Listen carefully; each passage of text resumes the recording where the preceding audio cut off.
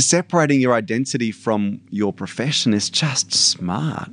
In any of us, let's say, for instance, you had a horrific accident and you were disfigured and suddenly... Touching some wood right here. Touching some wood, suddenly you couldn't do what you do.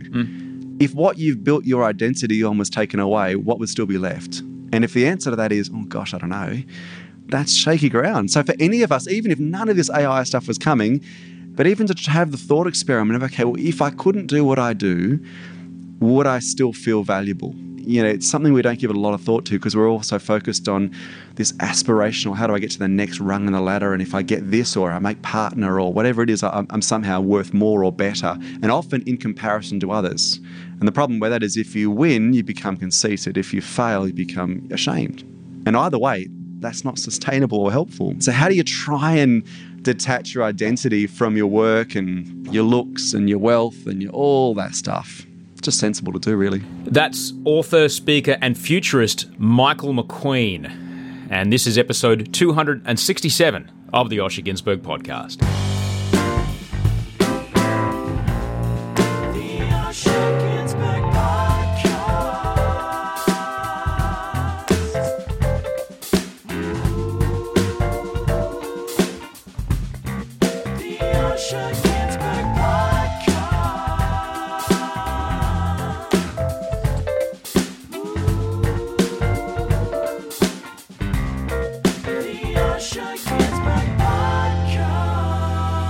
Hello, I'm Osher Günsberg, and welcome to the Osher Günsberg podcast. Thank you so much for being here. This is my show, and this is episode 267 of the show with futurist, author, and speaker Michael McQueen. You can find him on Twitter at Michael_McQueen, McQueen.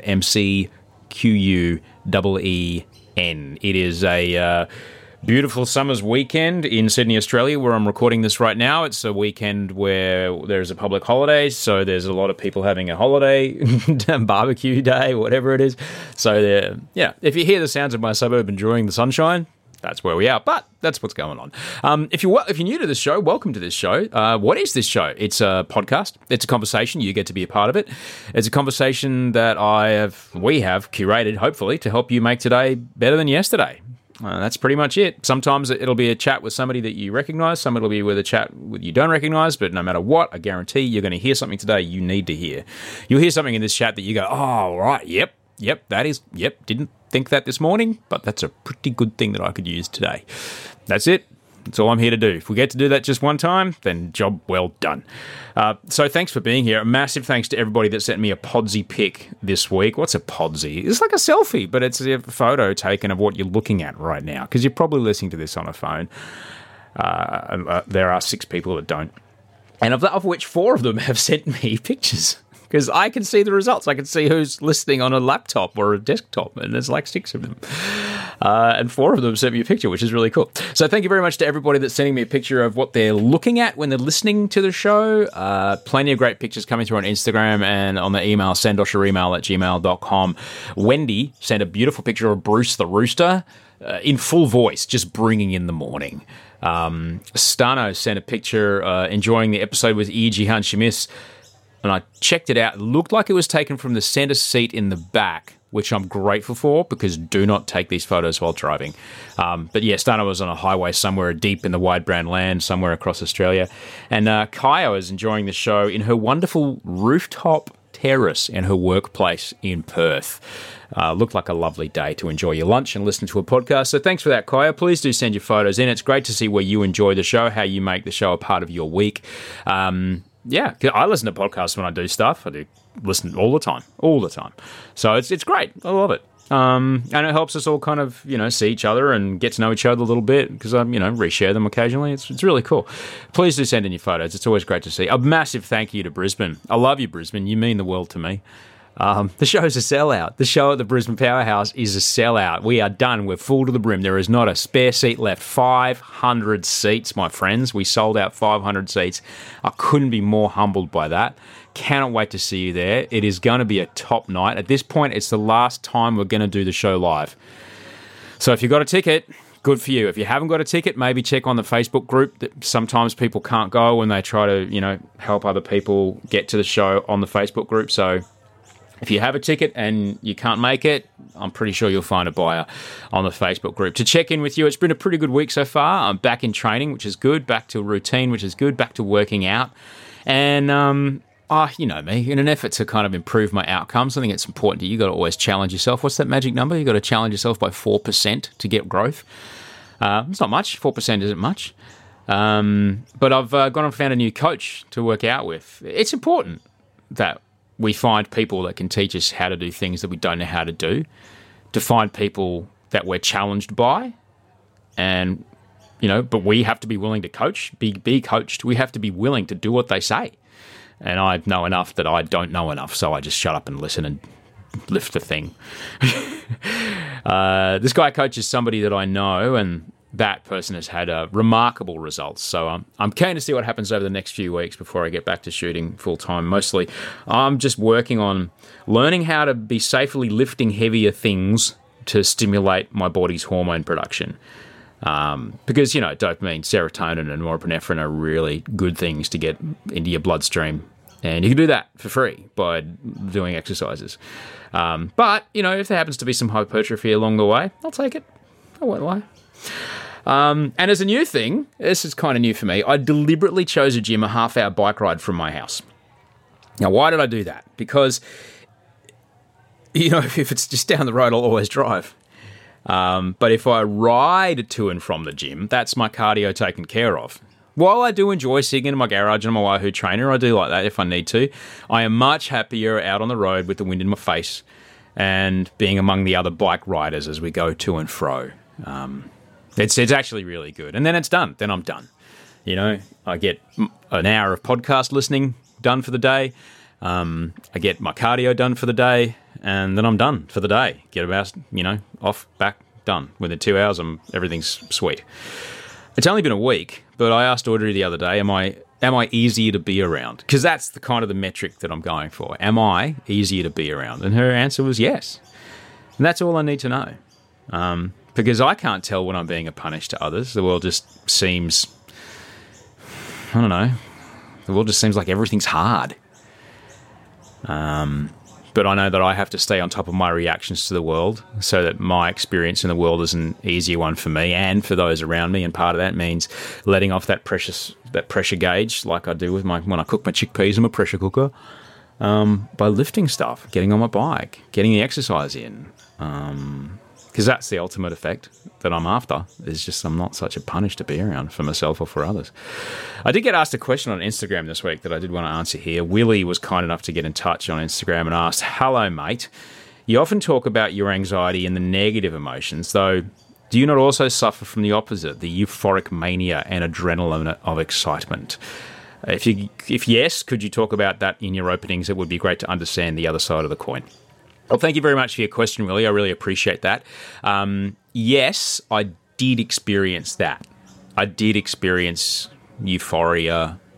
I don't know if it was mania. It might have been. A few psychiatrists have said, yeah, it probably was, or yes, it was, or no, maybe. Whatever. It was up there. And, you know, it's had been described to me as a hypomanic state. So I guess, yeah, you know. And so initially, yeah, it was hard to get used to, Willie.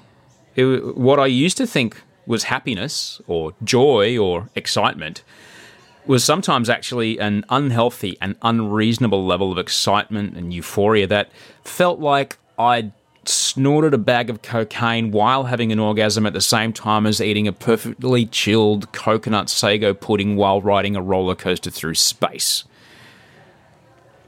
Pretty intense.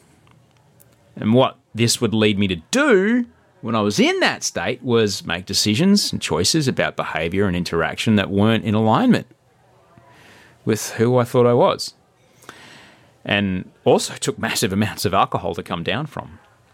And Willie, it was a tricky readjustment to feel what approached normal levels of happiness and joy, which was the difference between, I guess, for normal happiness, it's like, oh, it's a chilly day. Oh, the sun broke through the clouds. Oh, isn't that nice? And then the sun goes away again.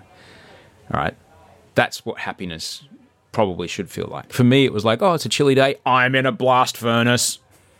You know, I won't lie. The first few months as I started to get healthier, I missed those euphoric moments. But I had to remind myself that they were unhealthy and ultimately unsustainable, mainly because I wouldn't be myself when I was in that state. I'd make choices and do and say things that I wouldn't do otherwise. And afterwards I'd be like, why the fuck did I do that? Why did I say that to that person? And I'd kind of then have to smother myself in sedatives to come down from those states. So yeah, it was exciting to be on that cocaine and pudding orgasm space roller coaster. But I can't live my life, carry on a normal conversation, sleep when I'm like that. And at first it was tough because the world then appeared kind of grey and boring. But after a while, I started to become able to, appreciate it more. Now, that's a thing called, my guy tells me, it's a thing called hedonic recall. We only remember the nice things about a bad situation. So yes, while sometimes I do miss that incredible euphoria, I just then think 2 or 3 steps beyond that to remember, that's what happens after. Yeah, that's what happens next. Right. Then I don't miss it anymore because then I remember what happens after that. I'm like, actually, no, that never worked out nicely, did it? No, it didn't.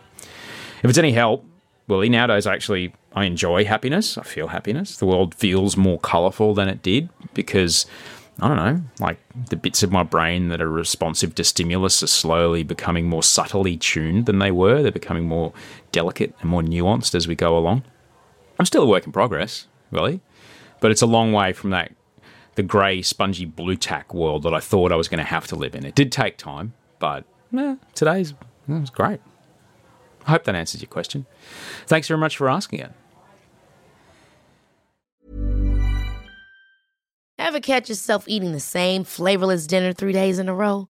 Dreaming of something better? Well, HelloFresh is your guilt-free dream come true, baby. It's me, Keke Palmer. Let's wake up those taste buds with hot, juicy pecan-crusted chicken or garlic butter shrimp scampi. Hello Fresh. Stop dreaming of all the delicious possibilities and dig in at HelloFresh.com. Let's get this dinner party started. Quality sleep is essential. That's why the Sleep Number Smart Bed is designed for your ever-evolving sleep needs. Need a bed that's firmer or softer on either side? Helps you sleep at a comfortable temperature? Sleep Number Smart Beds let you individualize your comfort so you sleep better together. J.D. Power ranks Sleep Number number 1 in customer satisfaction with mattresses purchased in-store. And now, save 50% on the Sleep Number Limited Edition Smart Bed for a limited time. For J.D. Power 2023 award information, visit jdpower.com/awards. Only at a Sleep Number store or sleepnumber.com. Ryan Reynolds here from Mint Mobile. With the price of just about everything going up during inflation, we thought we'd bring our prices down. So to help us, we brought in a reverse auctioneer, which is apparently a thing. Mint Mobile Unlimited Premium Wireless. How to get 30, 30, bit to get 30, bit to get 20, 20, 20, bit to get 20, 20, bit to get 15, 15, 15, 15, just $15 a month? Sold! Give it a try at mintmobile.com/switch. $45 up front for 3 months plus taxes and fees. Promo rate for new customers for limited time. Unlimited more than 40 gigabytes per month. Slows full terms at mintmobile.com. So let me tell you about my guest today.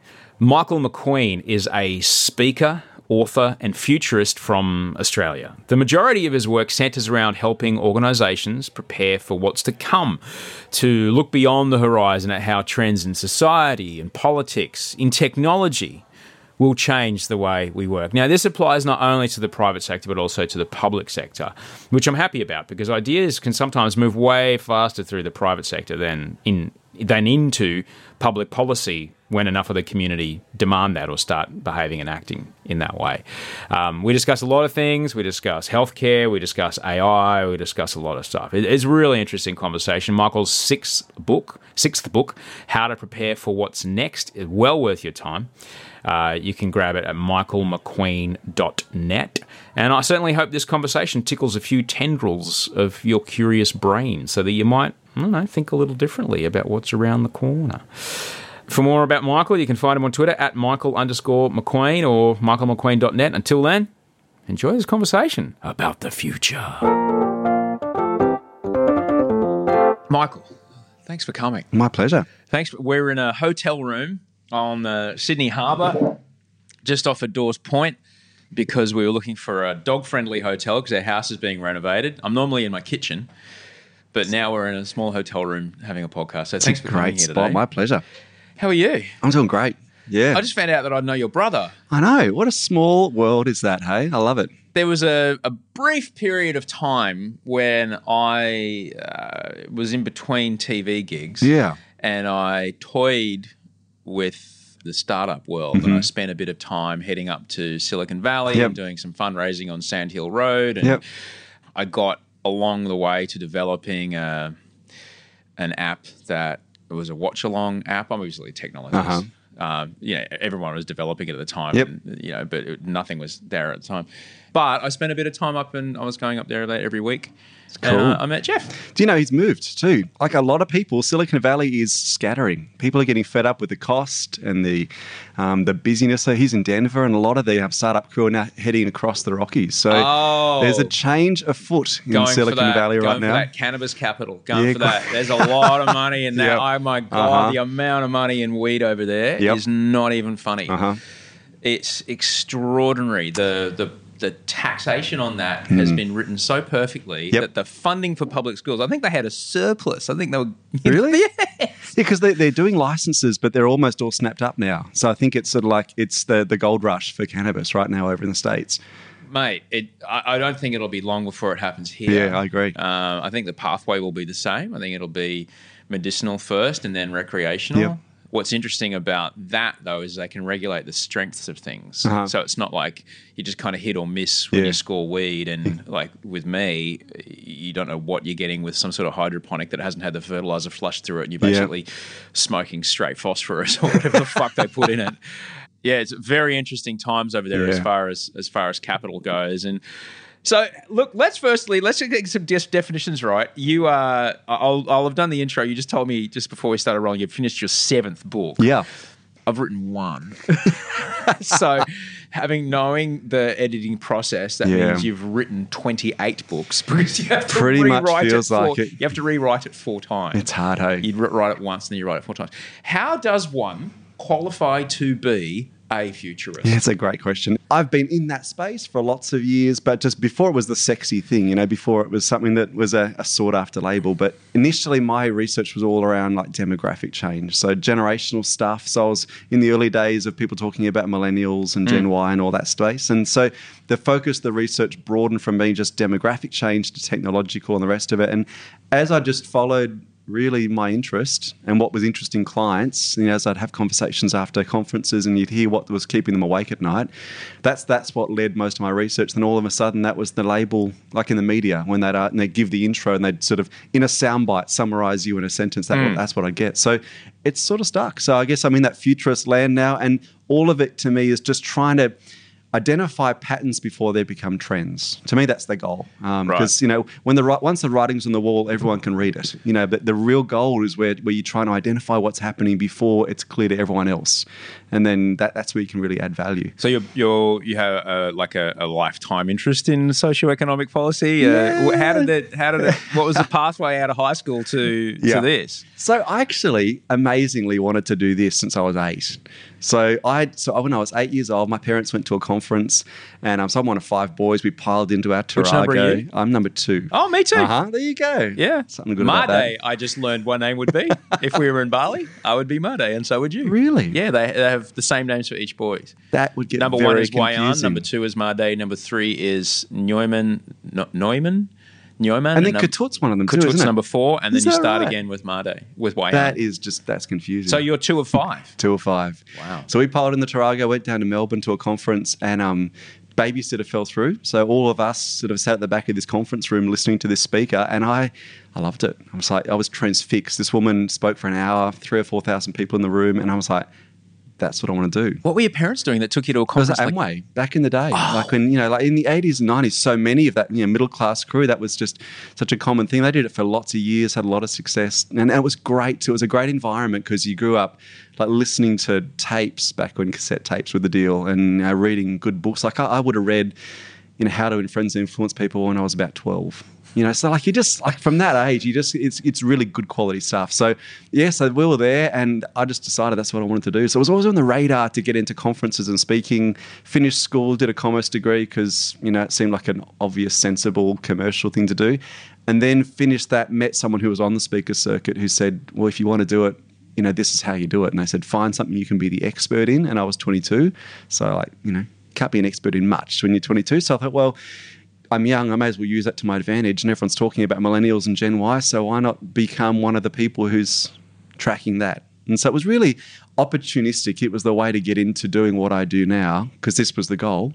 But I thought, well, I can only do what I can do. And as a young person, that can be something I can sort of corner. So that was the way I got into it. Well, when you're standing in front of, well, number one, find that really interesting that the extraordinary American sales, I don't know what story, I don't know, religion's too strong a word, methodology that permeated into the Australian culture through that corporation is very, very interesting that it influenced you as a kid. Like where's the headquarters, Minneapolis or Chicago? No, they're over in Minnesota, I think. Yeah, it's Minneapolis. Michigan, sorry. But so Northern America, conservative, heartland. But all that, I don't know when the company started, but that, for capitalists, this is how we sell it. This is how we permeate these sales ideas through our sales force. And then that instruction then travels the world wherever the brand is. That's what you get when you sign up. You also get this training. And that training hit you as an 8-year-old. Absolutely. That's really fascinating. That possibility was opened up to you at the age of 8. I mean, there'd be probably lots of listeners whose parents were in Amway or any of them, like Tupperware or Avon. And the thing about all those companies is that it does rub off on the kids in a really cool way. I mean, the number of people, so Daniel Flynn, for instance, the founder of Thank You, I was catching up with him recently, and his parents were in Amway too. And he said, it's hard to get around the fact that it had a huge influence on him, just the thinking. So for someone like him I think he's still only 28. And so like what he's built and he and his team have done is extraordinary. And there's a sense in which, that was the philosophy that was the grounding or the foundation for him too. So there'd be a lot of people, I guess, in that situation. I know of a few instances where people who have come up through Starbucks have had similar, just because of the way it teaches customer service and the way it shows how the whole corporation, how everything works. Their training is extraordinary. The Starbucks thing. And who is the other one? And of course, the famous example of Tony Hsieh, the delivering happiness, the Zappos thing. People who have ex-Zappos who've gone on to create, like using the methodology of a corporation, and they go, thanks very much. I'm now going to go do something with this skill that I've learned. It's a degree in itself in many ways. So you, as someone who's got a commerce degree, you're 22 years old, you're standing up in front of thousands of people. I know a little bit about the speaker circuit, so at that, if you've early gigs, you probably wouldn't have, but it's still, people are still paying money. Sometimes 5 figures for you to stand there for an hour and talk. You better have some facts and figures to back up. So you're science-based the whole time. You've got to do a lot of research, don't you? Well, actually, so 22, the first entry in was schools. So critical moment for me early on was I'd done a whole stack of research for what I thought would be the first book at the time, gave it to my dad who'd been a careers advisor at a school. So he's in that space, knows what it, had they booked speakers all the time for student stuff.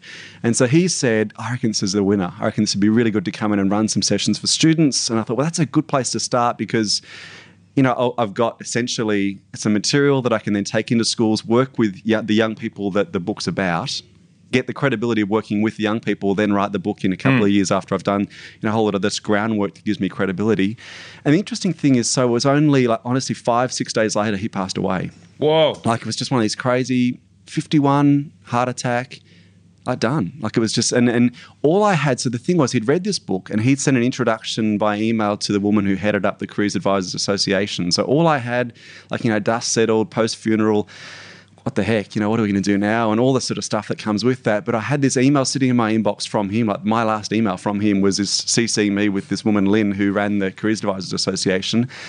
There was that sense in which he'd said, I reckon you should do this. There's a market, there's an opportunity. And I had the introduction there. I thought, well, whatever, I might as well give it a shot. And she was right out of sympathy, perhaps, happy to meet up, happy to help, made a few connections, and I was away. So that's where I started, was in schools. And that was rough because the only schools that had funding to book people like me to come in and run programs were the at-risk, really rough schools. So I'd be like day after day in like really like, third and fourth generation unemployed, really rough schools. And that was my grounding for a whole stack of years. So that was good because the fees were low. So it was, not too much pressure. But I mean, that was relatively high for me at the time. I thought they were, like crazy stuff. But it did mean that I had a good chance, like 3.5 years to cut my teeth with really rough, disengaged students. Like, you get there and the year advisor would say, okay, this guy's Michael, he's going to motivate you, shut up, and then he'd sort of push you out in front of the group and that's it. So I did that for 3.5 years, hated it so much because no one wanted to be there. Students didn't want to be there. Like, but I got good, really good. What skills because I talk about this a bit in my, it's my career, so I talk about it, but you've got to be prepared to just eat shit for a couple of years. The idea that one day you start a company or a blog or whatever, and the next day people are offering you $10,000 to hold something in a photo. No. There's years where it sucks and you have to get up every day and go, fuck, this is going to hurt, but I'm going to have to do it again. What did you learn through that?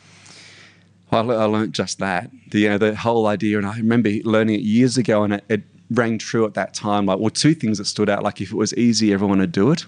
And like, there's that apprenticeship of just going through the stuff that's not fun.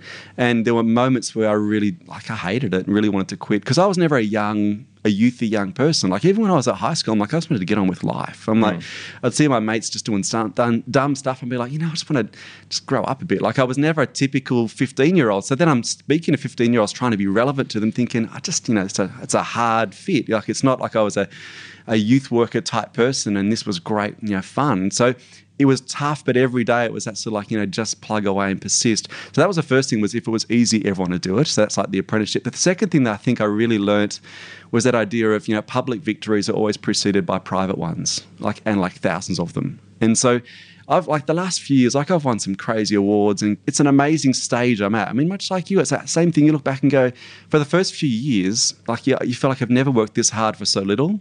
And then all of a sudden, it's like, I don't feel like I've ever worked this little for so much. And you pass that tipping point, and I've been in that space for 6 or 7 years, and it's just like, this is the dream. And when people ask, well, how do I do it? It's just like, well, there's no real shortcut. It's just the private victories before you get the accolades and everyone sings your praises, all the nice stuff, but it's the private stuff that no one sees, that's in obscurity. And I guess that'd be the encouragement for people listening who are in their own field, wherever they're at. There's no one's there cheering you on in the private victories, but that's where you earn the right, to stand on the podium. So that does get us to what I'd like to talk to you about, because you and I have just described a pathway to, if not, I wouldn't use the word success, but viability in the job market as we know it. Yep. All right? There's a period of apprenticeship, and then there's a period of semi-mastery, and then years later there's a period of mastery. Yeah. This can take 10 years to get to that point. But that's the job market as we know it now in 2018. I'm pretty sure that less than 5 years from now, it won't look like anything like that. Yep. How are we to learn, particularly as things change, as jobs disappear and new jobs arrive, where's those years of apprenticeship going to come from? How are we going to keep up when suddenly, I don't know, let's make a job up. Where are we? We're sitting by the harbour. I don't know. Let's say there's a fleet of autonomous scooters that need maintenance. Yep. They never existed, but now they do. Yep. How do we reskill and become masters very quickly? Yep. Because in 5 years, the job market won't look the same again. Yeah. Well, so take your path, and I mean my path as well. If suddenly tomorrow no one wanted to book speakers or consultants in my situation, I'm pretty confident the stuff I've learned, and it's not even the skills, because you can learn skills relatively quickly, but it's the character stuff that takes a while to build. It's the building of contacts. If I had to start from scratch now, if I moved to a brand new market where no one knew me, the learning curve would be so much shorter just because of the years I've done just building what I've built here. So there's that sense in which all those skills aren't wasted. So if you had to go and retrain to do something completely different, I reckon the learning curve would be pretty fast because of the hard yards you've done to build what you've done here. Those skills would carry across. Yes. And so I think there's that sense in which if you do the hard work in one area, it'll carry across a whole lot of other areas as times change, and then it'll need to. We'll find ourselves in 15 years doing stuff that you think, I mean, podcasting, this wasn't a thing 12 years ago. And yet this is something now you've got the technology and the know-how and the skills and all that sort of stuff, but that's something you've just bolted on after you've done a lot of the other hard work to develop the skills and the character. So true. I think there's those skills and character are going to carry across. The thing that concerns me is, so the book I finished last week, which will come out next year, early next year, is for educators. So I've sort of gone full circle, gone back to that education space, because what I'm seeing and what I'm hearing from corporate clients is they're getting young people come into the workplace often very ill-equipped. Just for the real world. And also, it's not the newest revelation in the world, but schools are just not fit for what's coming. They're just not. Let's talk about that, because we are living in a society that has basically a scholastic model based on, I think they were Prussian military education tactics of 6 periods a day. Yep. And that was designed to provide workers for industrial... The machine from the 1850s. Yep. All right, that was the model, which we've pretty much left unchanged for 168 years. Yep. Yeah, it missed me, and that was 27 years ago. Yep. So what could a school look like to prepare a kid? Yep. And what do you think is going to happen? Well, so if you look at the functional stuff, there's lots of things that, and this is the beauty of the role, I get a chance to look at just good stuff around the world, just get a sense of bird's eye view, what's happening. So some of the really clever things, for instance, there's a term being used more and more, which is flipping the classroom. And so for the flipped classroom, the idea is you do the bulk of your learning outside of the classroom and your class time is spent in things you can't do on your own, watching clips online, for instance, or reading books. So it's discussion, debates, learning critical thought, teasing stuff out. So the classroom, the purpose isn't then about content delivery, because the content is ubiquitous. It's out there. So the whole idea that the classroom was a place you got content, that used to be, that was necessary 20 or 30 years ago. This content being the only place you can learn about how sine, cosine and tangents work is from this particular teacher on this particular time at 1:05 on a Thursday after lunch. And that used to be true. Unless you digested a thick, dusty textbook. But that fact is now, you look at the Khan Academy, for instance, all this stuff that's online for free, amazing quality learning. So if that's there, what's the point of the classroom? Then the classroom is about building those skills you can't learn by just observing content online. So the flipped classroom, some of the functional stuff, I think that's going to be important. But I think it's more than just changing the structure of schools and the way classrooms function. The big thing we need is a bit of a paradigm shift in the attitude of a lot of teachers, for instance, around what constitutes a win. There's this great quote I read in the research for this new book from a teacher in Arkansas, and she said, we don't need to teach students to name the planets, but we need to teach students how to find new planets. And we need to teach them to think in a different way rather than just having to know the content so they can regurgitate it to get the result. Because the way we measure whether it's a win or not historically is about, have you remembered it? Can you regurgitate it in a timely way? And so I think that's going to be that shift. But more than that, I think the big shift is going to be something that's going to mean we have to address what we've done for about 30 years, which is protect young people from dysphoria. And so dysphoria as a word, it's the opposite of euphoria. So it's anything that smacks of disappointment, frustration, boredom. These are things that in schools we've worked really hard to eradicate. And yet now we're realizing with the data and the research that actually it's not working. So, for instance, removing anything that smacks of disappointment or frustration in an effort to make a learning environment that builds confidence actually does the opposite. So look, for instance, at how every runner in the race gets a ribbon. Or, for instance, in some schools, I remember hearing a teacher say that they don't use the word fail anymore because they feel failure is too harsh for self-esteem, so they call it deferred success. This whole idea of how do we rebadge stuff to avoid anything that smacks of negativity. And yet we go back to the point about how do you build mastery and character and the stuff that will set you up for the future. It's allowing the realities of life in minute doses at an early stage. That's when resilience is formed. And yet, it's crazy that we've spent decades now, and really from 1979 onwards, that was a pivotal year. That was the International Year of the Child. That's when we really started ramping up this focus on self-esteem and removing dysphoria. And I think that's the stuff we're going to have to address in schools if we're going to create students that are ready for what's coming, which is going to be a bit messy, tough. A lot of change that is going to be challenging to navigate. And, I think some of the stuff we've done, not just in terms of the way we do classrooms and lessons, but it's actually the way, the environment we create, whether it builds resilience or not, that's going to be the more important stuff. Tell me about let's get dysphoric for a moment, and then you can make us feel good again. When you say messy, what do you mean by messy? Well, so for instance, I mean, the data about how many jobs will disappear is pretty compelling. And we've heard the headline stats like 47% of professions could be automated within 15 years. That's Oxford's headline stat.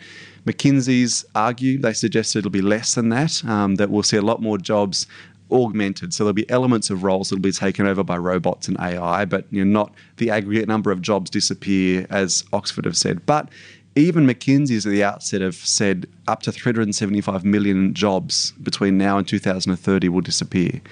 So Worldwide. So that's still massive. I mean, even if that's on the more conservative side. So from a messy perspective, the jobs that would disappear will be a whole lot of jobs that in the past we thought were fairly safe, jobs that required you to use your brain.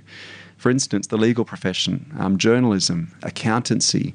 In the past, the jobs that were most vulnerable to being automated were the blue-collar stuff, working on a production line or in manufacturing. I mean, that's been going on for decades or centuries, but now we're seeing some of the white-collar jobs threatened in really significant ways. In the financial services sector, it's huge. I mean, you look at the fintech sector in Australia, and I mean, it's every year it's taking more and more of what used to be traditional roles for banks and financial service providers. So we're seeing this start to play out, and it's just going to ramp up. And so I think the messy stuff is jobs that kids are looking at thinking that'll be safe. That's a good job. My parents did it, or my teachers say it'll be great. But the notion is, are we encouraging students to head toward things that just may not exist, or building skills that may not be relevant in the years ahead? Yeah, I'm interested to know what, like a small invention. I say it probably exists, but I have this iPhone X here. But let's say the iPhone X1 comes with a biometric sensor on the back that I can just touch my finger to, and it can measure not only my body temperature, but also, let's just say, a top line, really simple analysis of what something is going on in like one of those pinprick things that a diabetic uses. The new Apple Watches, I think, do a lot of this. Yeah. Let's just say that happens. Yep. All right. What happens to the kid that's spent the last 12 years becoming a doctor when I am, I don't know how many percentage, but it's got to be high, of those 6-minute GP consults, you're in and out the door with a prescription. Yep. Like, how quickly can I go, I feel shit today. Here's AI is looking at me. It's looking at my irises. It's looking through the camera at my eye. It's seeing what my body temperature is. It's noticing that I'm kind of pale. Yep. My symptoms. Do I feel this? Yes, yes, yes. Do I look like this? Yes, yes, yes. Have I been exposed to this in the last 5 years, 5 days? Yes, yes, yes. You've got some sort of bacterial infection. Here's the script. Yep. We'll send it to the thing. It'll get delivered by an Uber. Yeah. Who needs a doctor? Yeah.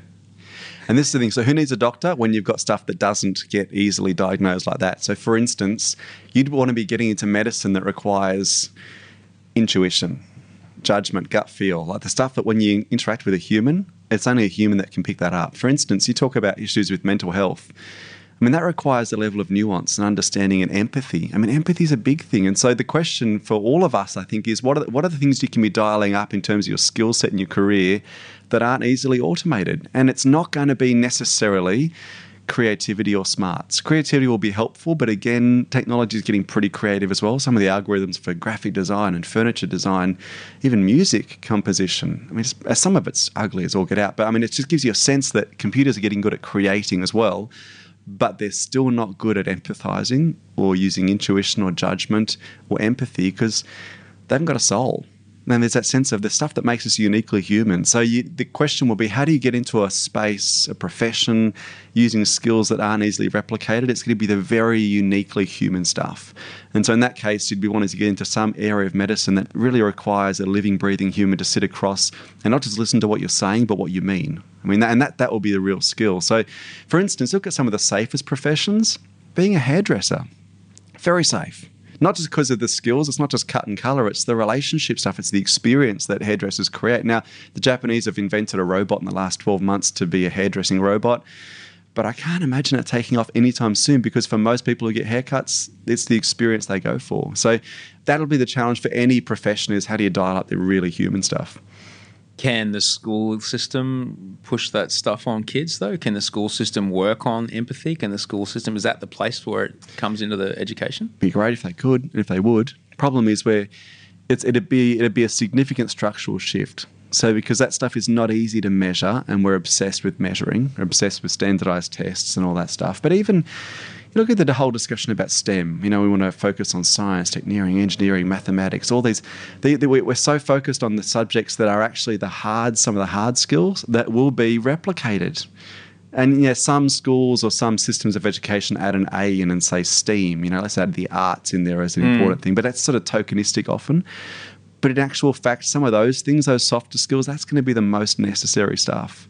So look at empathy, for instance. So there was a study done, when was it, 4 years ago by the University of Michigan, and they found that the levels of empathy in 18-year-olds were 40% less than they were 20 years ago. In the 40%, same age group. that is terrifying. It's massive. And when they looked at why, the most obvious explanation didn't account for all of it, but a big part of it was you got a generation who've done so much of their formative communicating through a digital filter, like text messages, social media. And that you don't learn empathy that way, because empathy requires observing body language, tone of voice, all the nuances, the gut feel stuff. You don't get that on technology. And so you think, for instance, the impact of that on professions like nursing, for instance. You can be a great nurse, or you can be a good nurse, like a good nurse, well-trained, know your stuff, but to go from being a good nurse to a really great one requires empathy, like walking into a ward, getting a gut feel for what's happening for that patient. That's where real mastery in that profession lies. And working with nursing groups all around the country, in particular the hospital sector, they'll talk about the fact that young nurses, very skilled, really confident, sometimes too confident, a bit almost cocky, but these millennial nurses coming in but who lack some of those fine empathy skills. Same thing happening in the hairdressing world. We talked about them before. Hairdressers who are great at the cut and the colour, but can't hold down a conversation with small talk to save their lives because they've never had to do it. So some of those skills, it'd be good to see a whole lot more of that in schools. Now, how you teach empathy and intuition, I actually don't know. What about if folks listening want to kind of put a bit of that towards, into their kids' lives? What kind of things would you recommend? Well, it's not rocket science. It's the stuff that we used to do. Like we would just talk. Yeah. And tease out ideas and ask questions, probing questions when you're discussing world issues or what's happening in the day. Yeah. And you go, well, how'd that make you feel? And I think one of the things I'm mindful of, so we've got a 2.5-year-old. And so even at that stage of life, I'm thinking, how do we make sure we don't fall into the trap of being the parents on our phones all the time? It's tough because I want to be engaged. Like I want to be present, and the last thing I want is for him to experience that thing that you often see with young kids where they get envious of the phone because the phone's what gets the parents' attention. I mean, what a sad indictment. And yet it's so easy to fall into that trap. I was at dinner. I've been at dinner twice in the last 3 weeks, let's say. And with, sitting at the table next to us, there's mum and dad, and there's 2 kids, headphones, iPads. Yeah. All right. And then I was with my cousin the other day, and her 2 daughters, one's 12, one's 10, no devices on the table. Yeah. And the kids were super happy to just sit and be there. Yep. And I'm looking at, that's got to be a heap of work to get them to that point. Yeah. But these kids sat there with 3 grown-ups at the table, just sitting, Yeah. and not wanting to go out and run around and move around, just to be there. Yeah. Yep. Far out. That is a superpower. Yeah. Amongst their peers. Yeah. And the thing is too, so particularly working with educators, because a lot of them are parents just by nature of the profession, talking about this and teasing it out for the educators, and they'd say, well, but sometimes it's just so easy to have, the iPad there. It's like the colouring in book of old. And, I sort of understand that point to an extent. But that whole question I'll challenge them with is just because it's convenient doesn't mean it's constructive. Like it is convenient. And I get it as a parent of a toddler, there are moments. So we'll use the iPad at dinner as a last resort. Like if we're there and it's just like meltdown time, I'm like, okay, cool. This is the last thing that in the arsenal to pull out. But it's not our first port of call just because you try not to. And the other thing to, I guess, bear in mind is we're probably expecting stuff of kids that's unfair now too. I mean, when we were young, growing up, like our parents didn't take us to restaurants much. Partly because people didn't. I mean, you just didn't go out to dinner much.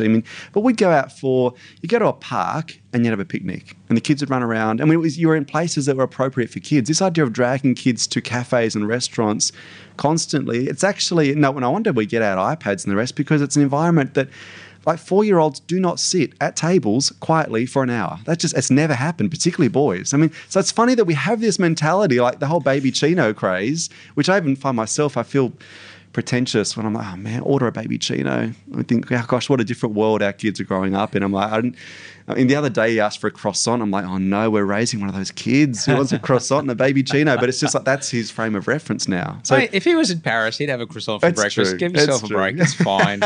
That's fine. That's totally fine. As a futurist, I'm guessing the model is, here is what the curve has looked like up until today. If I was to explore, one or two variables, here's where it could end up, and that's what I'm going to talk about. That's pretty much what you're doing? Yeah, not as much. You'd be surprised. Partly because, the term inflection point's thrown around a fair bit, and the definition of an inflection point is where you can't really judge what's coming next based on what's been. And that's in so many industries, that's where we're at. And so just taking the trajectory of the past and thinking, what's that going to look like in a few years' time can actually be pretty dangerous, because it means you're operating with an assumption that the way things have been will sort of be the way it'll be in the future, but just in a slightly different form, that evolutionary change. Whereas what we're seeing in many industries is like fundamental revolutionary shift. So, for instance, I just thinking the last couple of days, so I was over in the States the last few days, and the event I had just before I flew back in South Carolina was for the energy sector. So all these energy providers, big utilities companies, sort of fossil fuels, some in renewables, but most of them still in fossil fuel land, and challenging them with the whole notion of what's coming next. And they started talking about, okay, well, the move to wind, for instance, wind power, offshore wind farms, because we've done the solar thing, but that's the next step. That's the evolutionary next step. And I said, well, like, for instance, what about? And I threw out just a few things that I'm seeing in that sector from working in different pockets around the world. For instance, some of the transparent PV panels. So these are like the ones we have on our roofs. Photovoltaic panels. Yeah, well done. Good Solar. job. Yes. I had to memorize some language for this conference because I didn't know all the jargon. But anyway, so I had to pretend that I did. But these transparent panels essentially mean, and we're getting close to this being a reality, every window pane in a building within the next 10 years could be a solar panel. So you look at a skyscraper, you've suddenly got a huge surface area that we've never had to create power. And for a lot of these guys, that wasn't on their radar. Another one that I thought was even more awesome was nuclear fusion. Have you seen that? Fuck, man, if we can get nuclear fusion, the world will change tomorrow. So the thing is, have you seen the thing they're building in the south of France right now? Oh, please tell me. So Google it. So it's ITER, I-T-E-R. This project, $20 billion, has been put in by 35 countries. Australia put in a little bit. We're not a big contributor, but 35 countries to join on anything. So you've got the Turkeys, the Russias, the China, but the US, everyone pitching in to build a nuclear fusion reactor.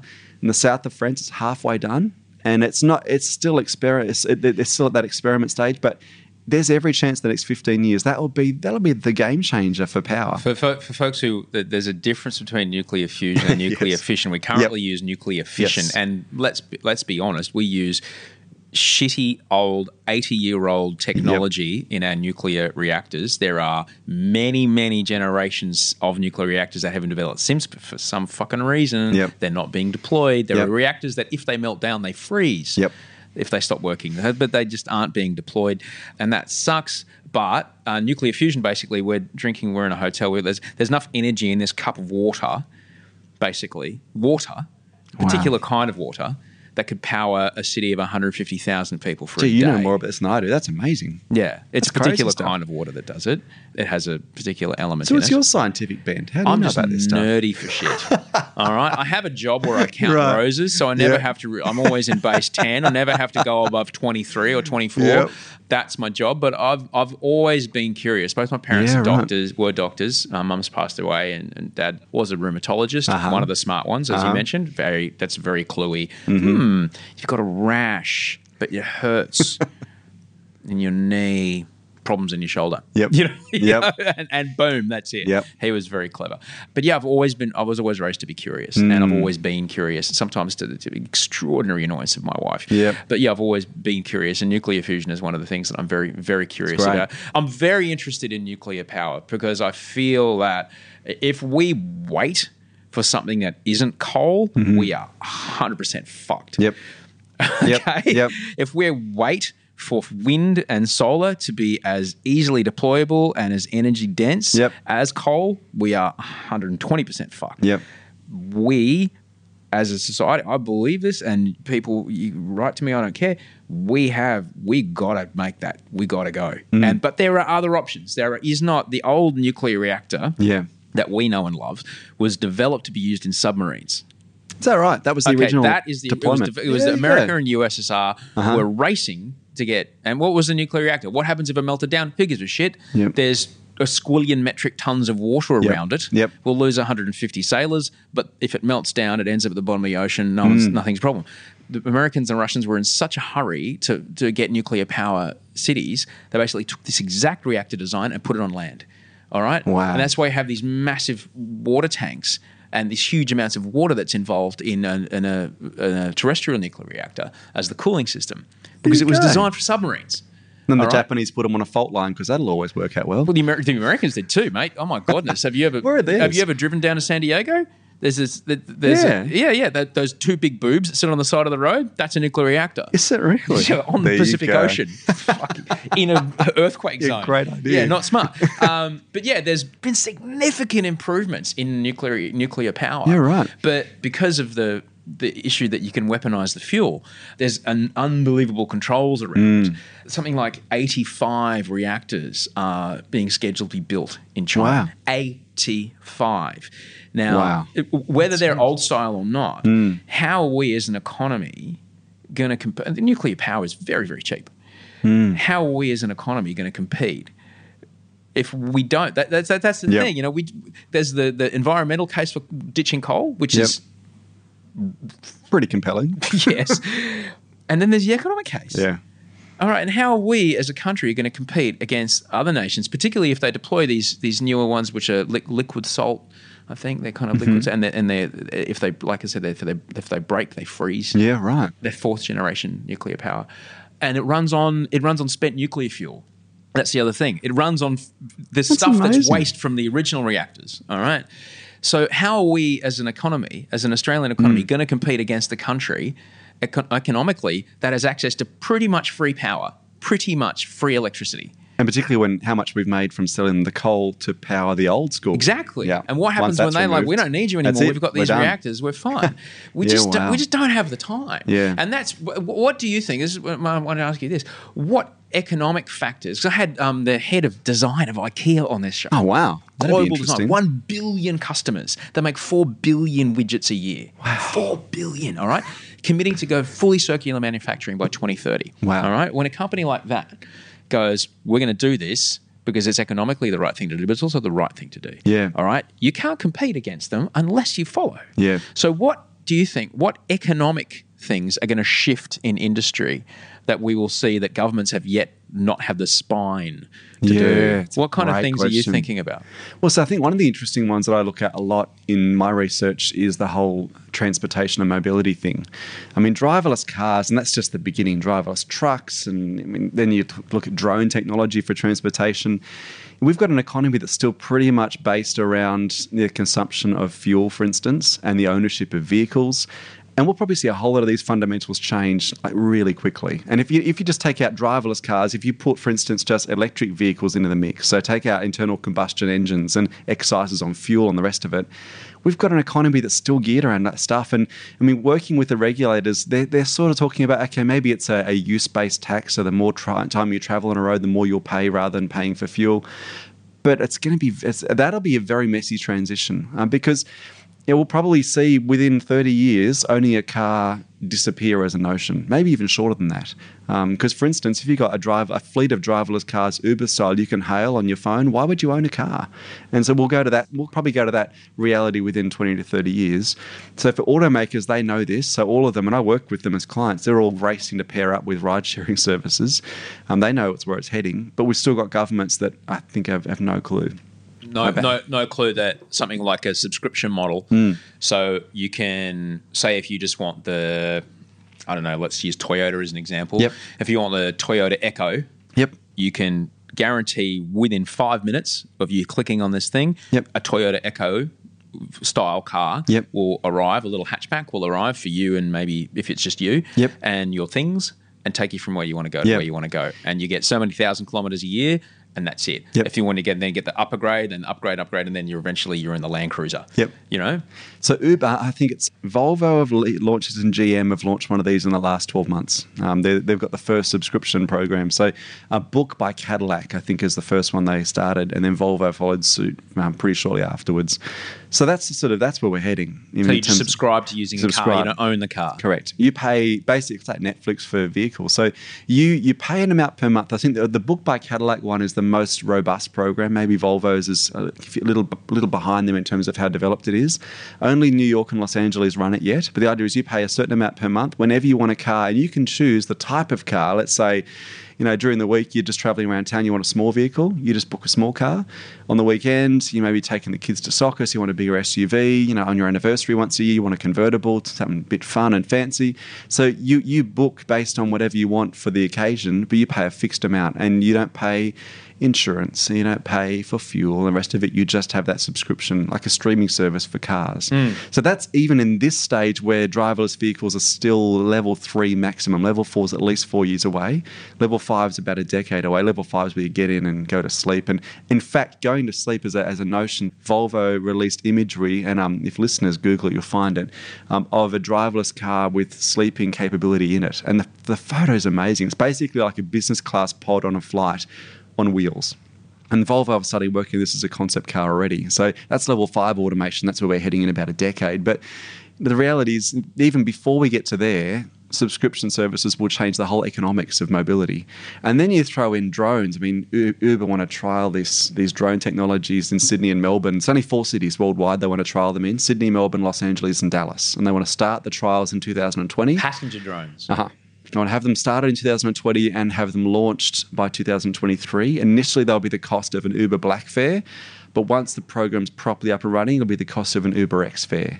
So the example they gave when they did the launch event was, say you're traveling from like North Sydney, Crow's Nest, somewhere around there, to the airport in Sydney. So at the moment, depending on the time of day, that can be a 45-minute drive.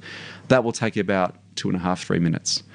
So, just the realities of that, the way that it'll reshape cities. For instance, thinking here in Sydney, you could live in Dural, way out northwest, and still commute into the city in an Uber drone in maybe 7 or 8 minutes. So the way our cities will hang together will change enormously. And maybe they're ambitious. I think they probably are ambitious. And we're talking to friends who are in air traffic control. They're like, oh yeah, have fun with that. Like in terms of just the practicalities of airspace in Sydney. It's also pretty noisy. Yeah. That's the other thing. The practicalities, it's going to be... Can't get around the physics of it. It's noisy. Yeah, it'll be messy to implement, but if there's one thing we've learned from Uber as a culture, as a company, they make stuff happen and then figure out the best way to make it palatable to people and regulators after it's happening. Well, you talked about trucks before. I wouldn't be surprised if passenger drones do or don't happen, like as far as you and I getting around.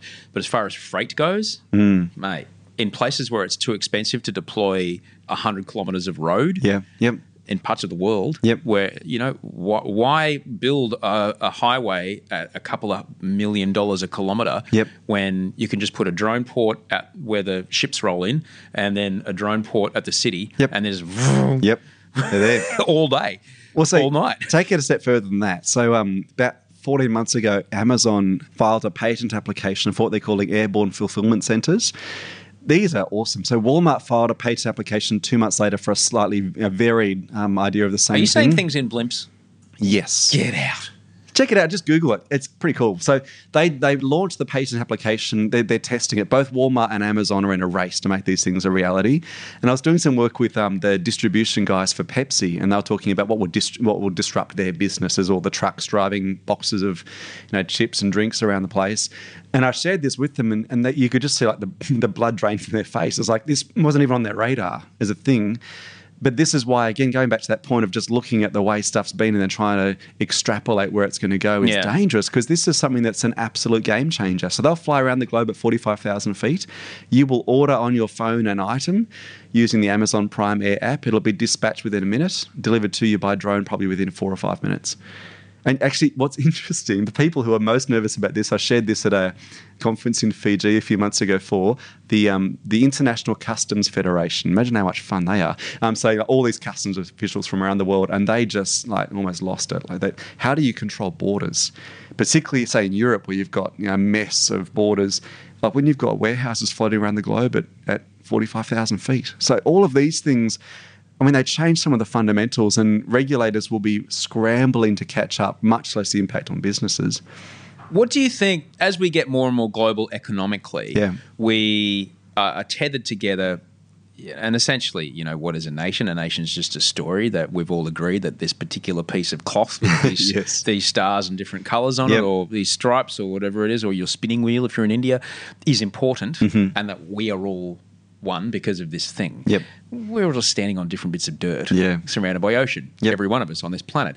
Yet our political systems are still very much exactly as they were colonial era. You know, 1700s, maybe earlier is what the model we're based on. What do you see as the future of, particularly in this country, or, you know, let's go with modern world, what do you see as the future of democracy and even voting? That's so interesting. So this is the second time we've been asked this question in 3 days, and it hadn't come up a lot, but it's come up a bit recently. And the group who asked it with this conference in South Carolina, I mean, you know, so South Carolina, southern states, I thought I should tread carefully here in answering this question with them. So bear in mind, I've been to South Carolina. Beautiful place. Stunning. Loved it. Went for a run. Confederate flags. Like, essentially the Nazi flag. Essentially hanging from people's front fucking porch. It's amazing. Mate, what? Not okay. So, but beautiful. Amazing. Stunning. And the people are great. Lovely people. Built on slavery. But full on. And it's still around 150 years later, 170 years later, it's still around. People are lovely. So, but there's this undercurrent. Lovely if. Boom. There it is. Lovely as long as. You and I are white men, so we're okay. We did okay. I was with an Indian bloke at the time. Different story, man. Different story. Anyway, so you're in South Carolina. So, and you're I at this thought I better conference. tread carefully. This is the energy conference? The question, So I thought I better tread carefully. And but I think the thing is, regardless of where you're at on the spectrum, what we've got now isn't working. I mean, there's just no doubt. I mean, you look at and there's so many political systems around the world, there's either paralysis, like just stuff's not moving, legislation isn't going through because there's such bipartisan, toxic, you know, us versus them ideologically, all that stuff going on. What you mean is, like, because the person in the blue tie said it, I in my red tie therefore will not agree with it. Even though it's probably a great idea for both of us and our kids, I'm going to say no just because the blue tie man said it. Actually, on that note, I saw this thing a few weeks ago. There was I'm going to get the details wrong, but the principle of it was they quoted someone and said it was Trump. And there was an audience who were all Republican. Did you see this? No, but I know. I can understand it. And because and then afterwards they revealed it had been something Obama said.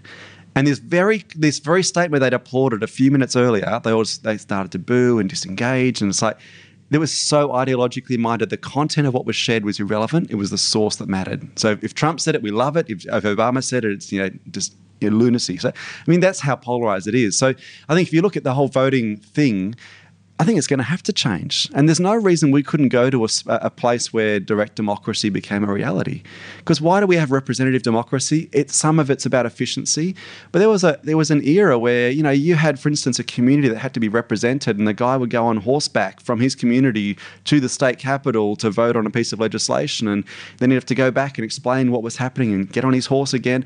We're in an era now, if you want to get, you know, stuff voted on, it can happen electronically immediately. Now, the challenge with that is it doesn't allow for, in many cases, divergent or minority views, and everything becomes a popularity contest. So you'd need to have checks and balances around that, because humans are inherently sort of selfish or self-centered. So there's that nervousness about, do we need leaders who make choices, the hard choices that may not be popular but are necessary for long-term sustainability and the rest of it? Yes, is the answer. Correct. But is there a place then for still giving the populace a chance to vote, even if we know that what they'll vote on will often be self-centered or, you know, unenlightened, but at least then we're getting a representative view, a truly representative view.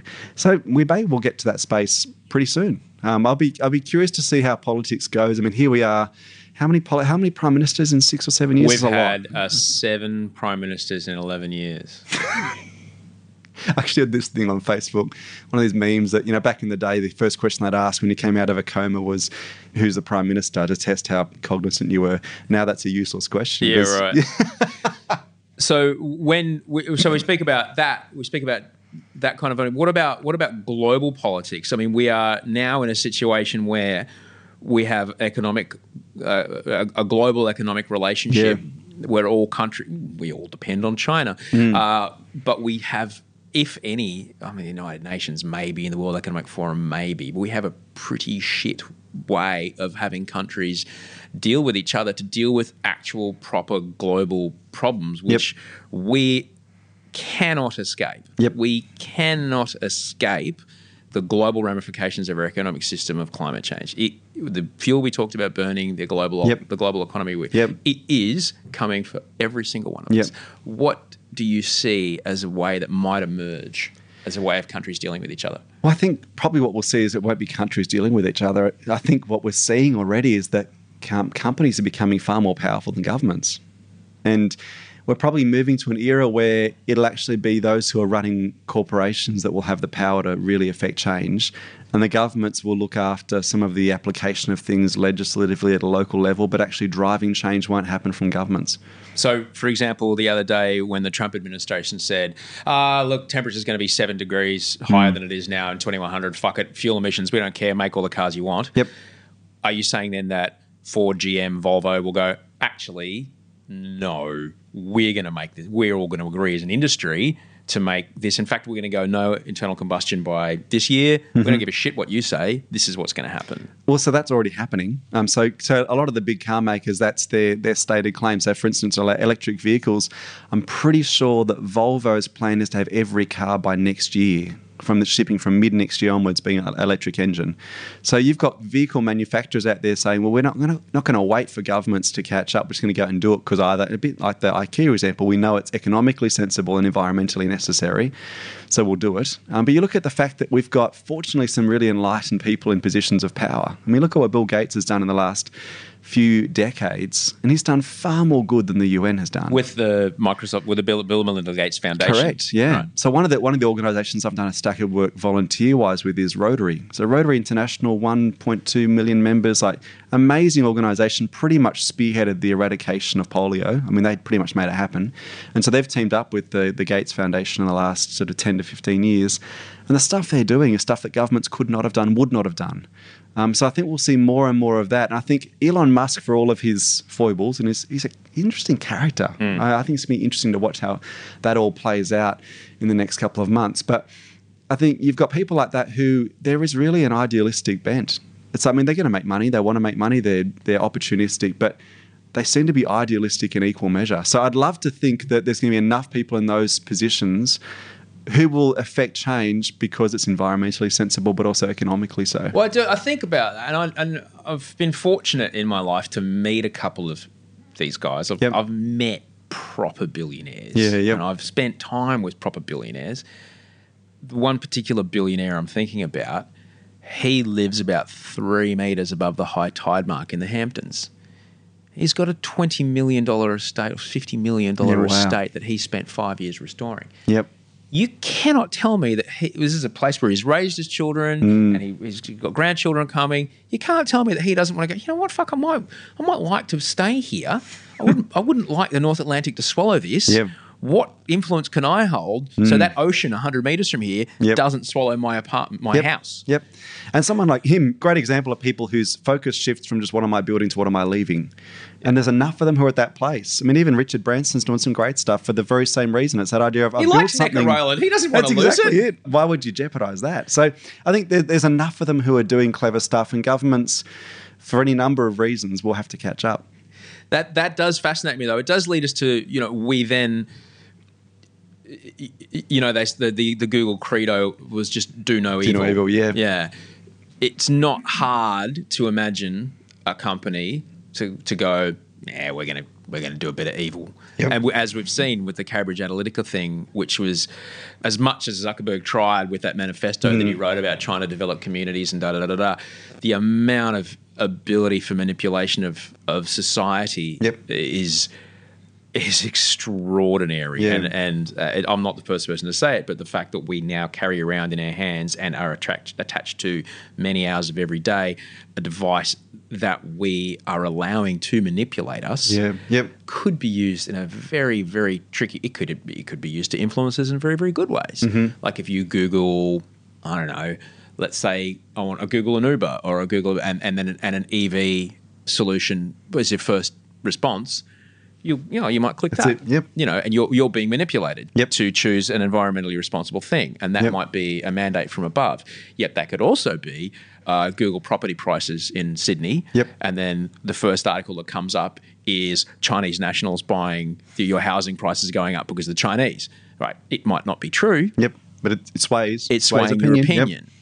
So we're lucky at the moment that for the most part, Google and Facebook are trying to stay on the not evil people. Yep. But, it's not my statement. Yuval Noah Harari is just imagine if Stalin had access to this stuff. What would society look like? Yeah. So Yep. that's also kind of scary, Michael. Well, that's it. I mean, benevolent dictators are good until they're not benevolent anymore. and in many cases, we've got the people running these companies are essentially like a benevolent dictator.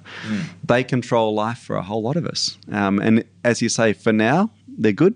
The encouraging thing is the state of play, it seems now, is that the moment they're not good and the word gets out, and word gets out now in ways that it couldn't have 15 years ago, we vote with our feet pretty quickly. And I think that they know that. There's sort of, I think the best disinfectant's a bit of light. And so I think the more people hear about things that are a little bit off, and I think the beautiful thing about what's happened at Facebook is they've really lifted their game, because for them, trust is the most important thing. And so the moment there was a sense that they'd lost trust, they worked hard to restore it. And that wasn't because they were regulated and told they had to, regardless of what Europe did. All the steps they've taken have been essentially market-driven decisions, not even ethical decisions, just like if we don't do this, people could disappear as quickly as they were attracted to the platform. I guess the interesting thing about what you're saying about these benevolent dictators, like these CEOs or the heads of these companies, these men and women that run these extraordinary things, is that yes, they may have their headquarters in a particular country, Yep. in a particular city,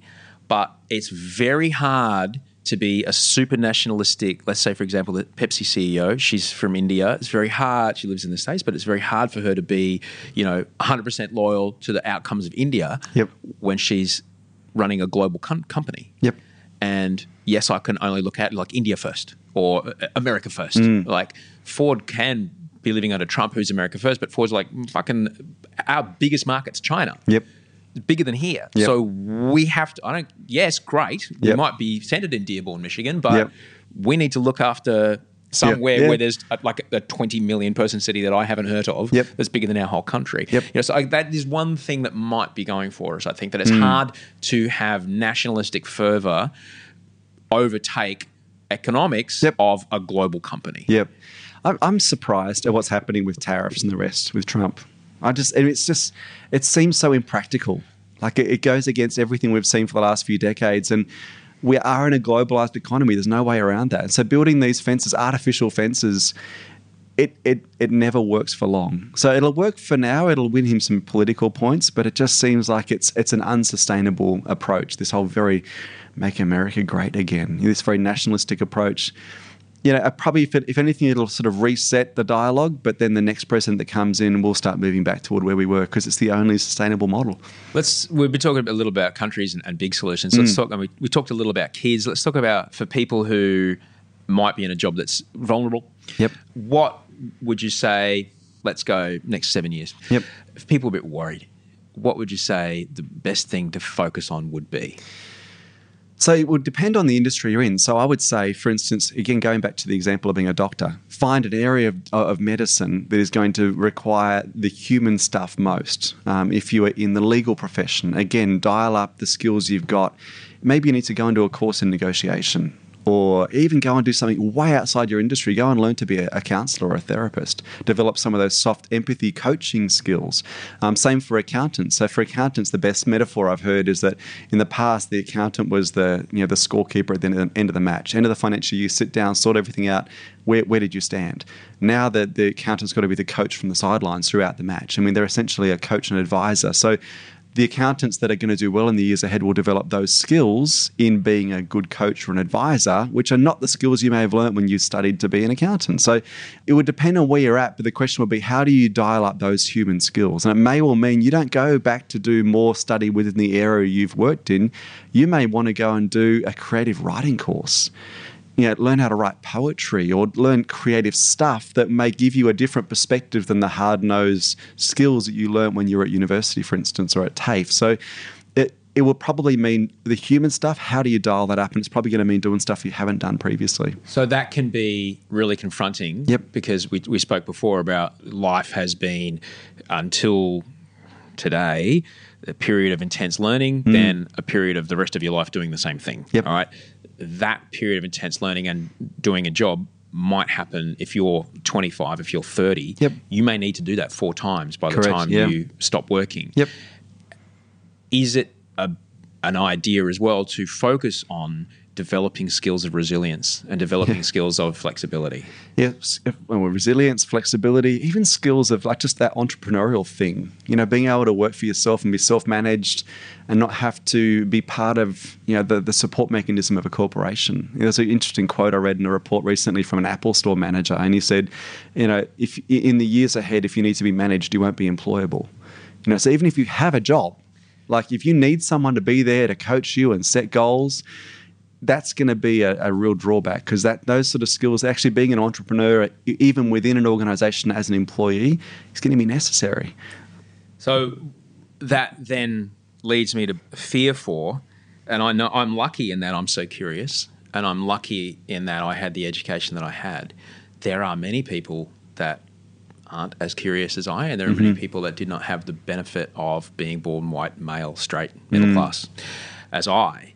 And there are many people who a job that is, some of us might consider rudimentary. That's the top end of their skill set. Yep. They're wonderful people. Yeah. That's as complicated as things can be. Yep.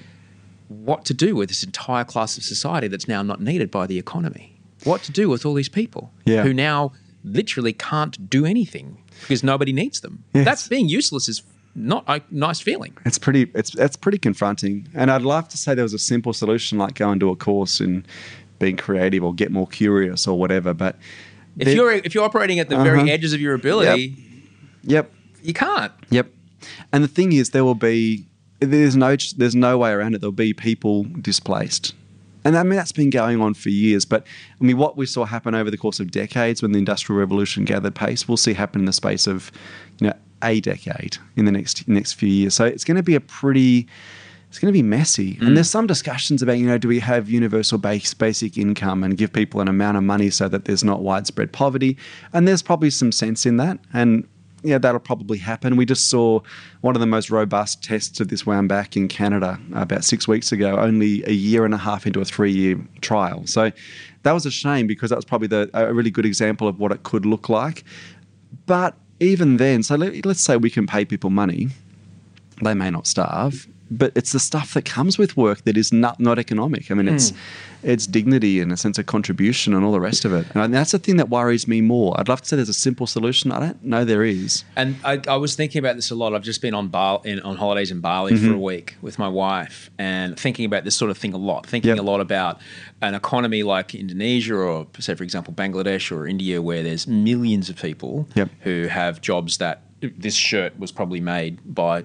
I bought this in Bali. This shirt was probably made by someone who doesn't get paid much. Yeah. But, their entire self-identity, their dignity, their sense of self and worth does not come from their job. It comes from the extraordinary community and the structure of their life that has been based around their religious practice, their Hinduism, and that there is there's a very strict calendar around the planting of rice, and then there's a festival every full moon, there's a festival every new moon, so every 2 weeks at least they're gathering together with the community, they have a temple in their house. Their life is revolves around this. The work is just another thing. Yeah. But in our Western democracy, Western society, certainly in Australia, we are who our job is. Yep. And if that vanishes, we're fucked. Yep. So is one of the things as well to prep ourselves for what's coming, as you've written in your book, start creating the groups, start creating the ritual, start creating the sense of purpose. I meet this person I have a poker game I go to every Wednesday night. I have done for 14 years. Yep. Is it starting to do things like that every week? So then, so we increase our definition of ourselves beyond our job, so that as the job and career will change many times in the next 40 years, that stuff can stay consistent. Is that a possibility? And even if none of this change was happening, that'd be really good advice. It really would, because the idea of separating your identity from your profession is just smart. Because, I mean, in any of us, let's say, for instance, let's just say, look at your role. Let's say, for instance, you had a horrific accident and you were disfigured and suddenly... touching some wood right here. Touching some wood, suddenly you couldn't do what you do. I mean, in that moment, if what you've built your identity on was taken away, what would still be left? And if the answer to that is, oh, gosh, I don't know, that's shaky ground. So for any of us, even if none of this AI stuff was coming, to as much as you can, it's hard to know until actually that were taken out. I mean, then you'd actually know, well, what am I standing on? Yeah. But even to have the thought experiment of, okay, well, if I couldn't do what I do, would I still feel valuable? Would I still have a contribution? All that. I mean, trying to separate your identity from your work is, I mean, it'd just be smart, sensible, common sense. But, you know, it's something we don't give it a lot of thought to because we're also focused on this aspirational, how do I get to the next rung in the ladder? And if I get this or I make partner or whatever it is, I'm somehow worth more or better, and often in comparison to others. And the problem with that is if you win, you become conceited. If you fail, you become ashamed. And either way, that's not sustainable or helpful. And so that whole competition thing that's so deeply ingrained in our psyche, and I think, unfortunately, social media, man, it amplifies it. Because every day, and I heard someone put it well recently, you know, it's like we've got a generation of people who are comparing their behind-the-scenes footage with everyone else's highlight reel, you know, and wondering why they feel like they're not making the grade. And it's like, so it just amplifies that. So how do you try and detach your identity from your work and your looks and your wealth and all that stuff? It's just sensible to do, really. I need you to hold that thought because I'm about to explode with pee. Many of us have those stubborn pounds that seem impossible to lose, no matter how good we eat or how hard we work out. My solution is PlushCare. PlushCare is a leading telehealth provider with doctors who are there for you day and night to partner with you in your weight loss journey. They can prescribe FDA-approved weight loss medications like Wegovy and Zepbound for those who qualify. Plus, they accept most insurance plans. To get started, visit plushcare.com/weightloss. That's plushcare.com/weightloss. Hey, it's Ryan Reynolds, and I'm here with Keith, co-star of my upcoming film, If, only in theaters May 17th. Do you want to tell people the big news? All right, I'll do it. Sign up now and you'll get unlimited for $15 a month and 6 months of Paramount Plus Essential Plan on us. MintMobile.com/switch. Upfront payment of $45 equivalent to $15 per month. Unlimited over 40 gigabytes per month. Face lower speeds. Videos at 480p. Active Mint customers by 531.24 get 6 months of Paramount Plus Essential Plan. Auto renews after 6 months. Offer ends May 31st, 2024. Separate Paramount Plus registration required. Terms and conditions apply if rated PG. Better? You've got film on your shelf.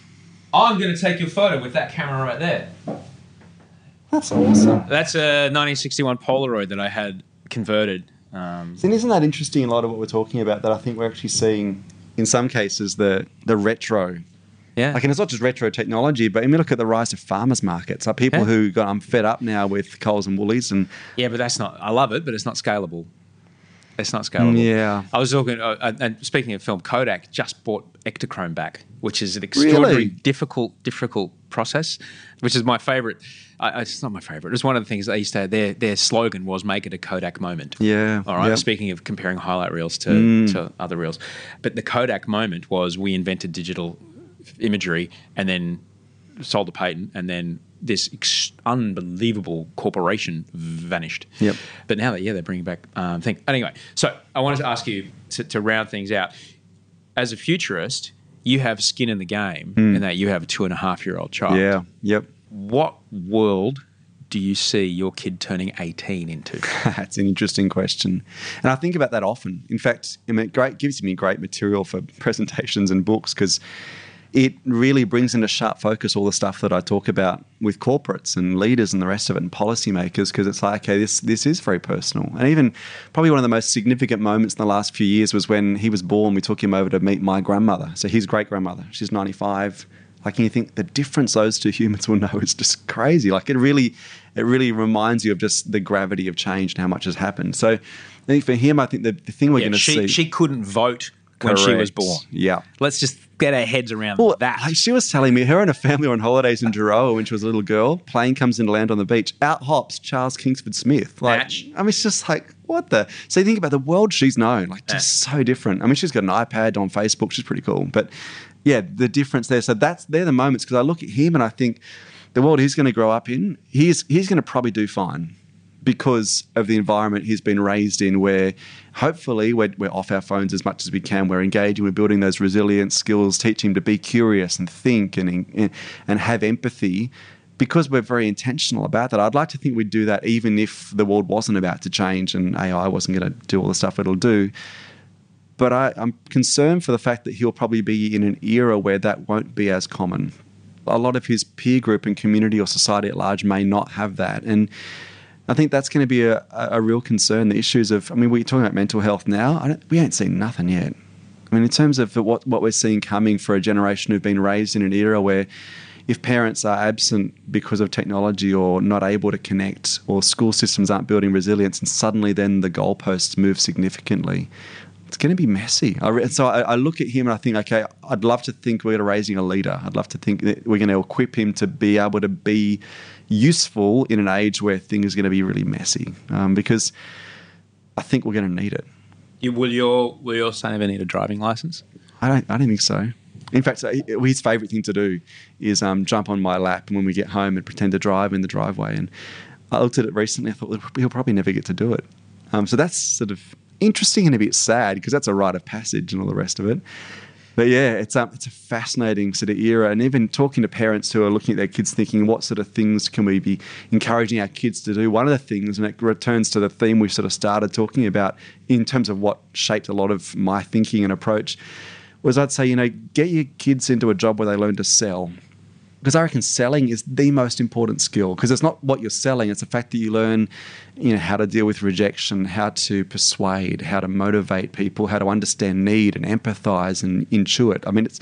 It's actually those skills. And you look at like Daniel Pink's book, To Sell is Human. And his thesis is that everyone sells every day. We just don't realize, we just don't call it that. And I think if you want to really gear up someone for the future, learning to sell something is probably one of the most important skills you could have. And it's not very sexy, because parents want to know what course at uni their kids should do. And I'm like, well, that could be of some use, but I reckon if you want to really get them set up, that's the sort of stuff that'd be useful. But how long, Michael, until AI figures out exactly, I'm a 44-year-old man, how long until AI figures out exactly what things to prime me with, what images and sounds to play me, and then hit me with the conversion moment, and then give me the thing to click on. Yep.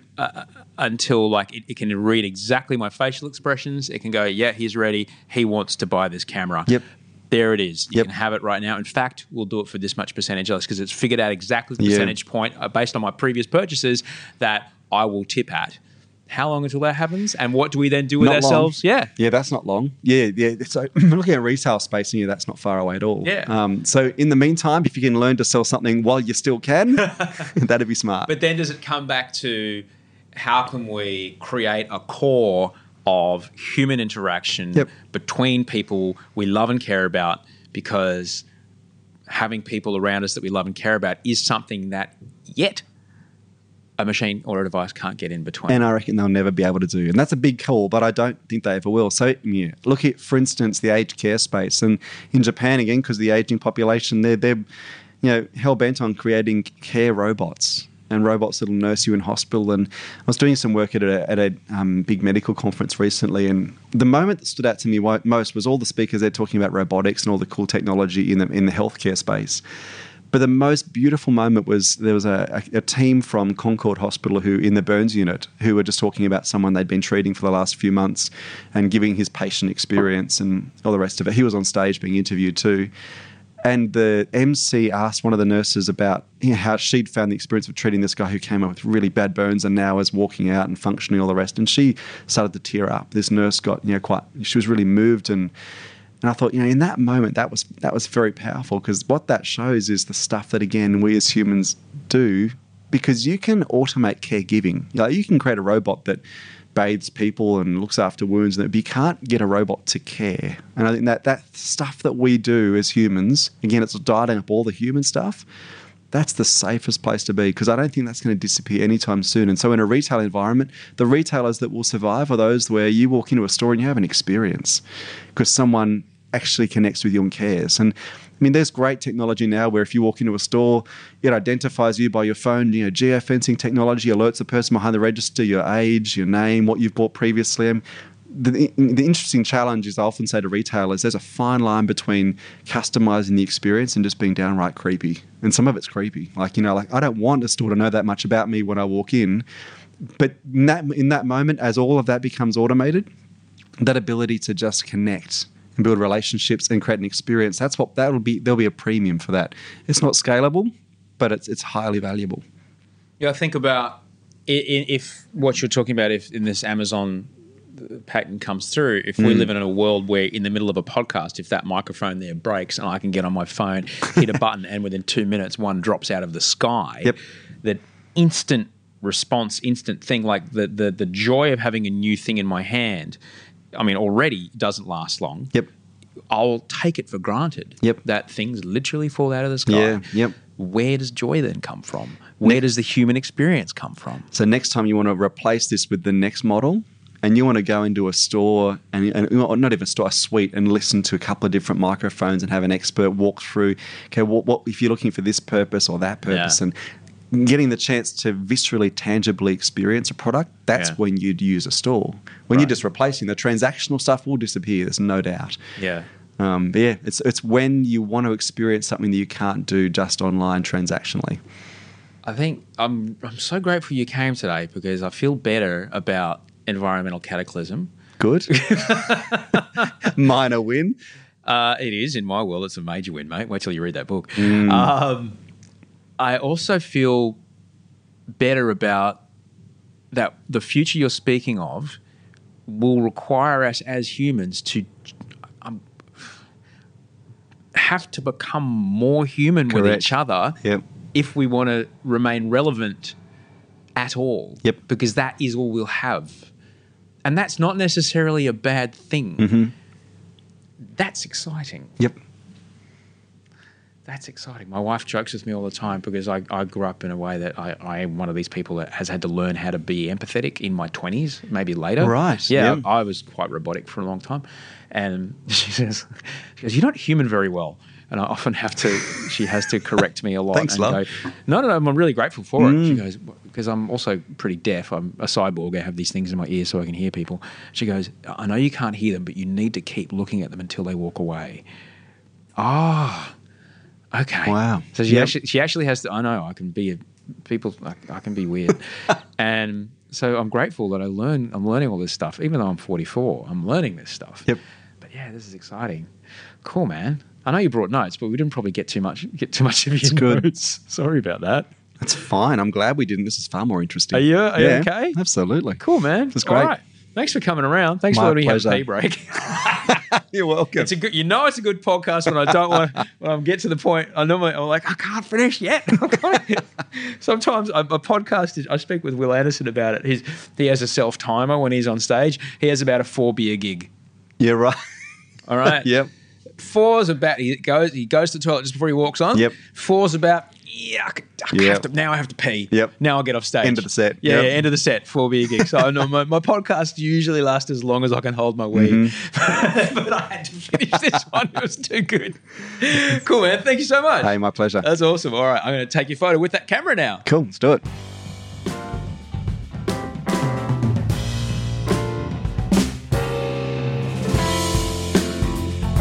That was Michael McQueen. You can find him online, Michael_McQueen on Twitter, or michaelmcqueen.net. His latest book, How to Prepare for What's Next, is available there as well. Massive thank you to everybody that reached out through the week. Big love to the Facebook group, osher.is/FB group, if you want to find us there. I got to thank my producer of life, Rachel Barrett. She's amazing. I wouldn't be able to do what I do without her. She helped make this show today, as did my audio producer, Andy Marr. And musical direction was, of course, from Mike Mills, also known as Toehider. Thank you so much for listening. Thank you so much for the support. If you need me through the week, Instagram's probably best, or you can find me, sandosheremail@gmail.com. Until we speak next time, sleep well and dream of beautiful things.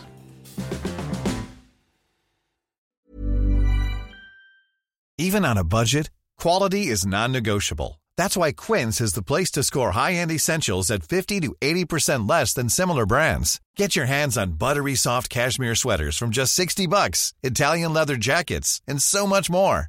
And the best part about Quince, they exclusively partner with factories committed to safe, ethical, and responsible manufacturing. Elevate your style without the elevated price tag with Quince. Go to quince.com/upgrade for free shipping and 365-day returns. Hold up. What was that? Boring. No flavor. That was as bad as those leftovers you ate all week. Keke Palmer here, and it's time to say hello to something fresh and guilt-free. Hello Fresh. Jazz up dinner with pecan-crusted chicken or garlic butter shrimp scampi. Now that's music to my mouth. Hello Fresh. Let's get this dinner party started. Discover all the delicious possibilities at HelloFresh.com.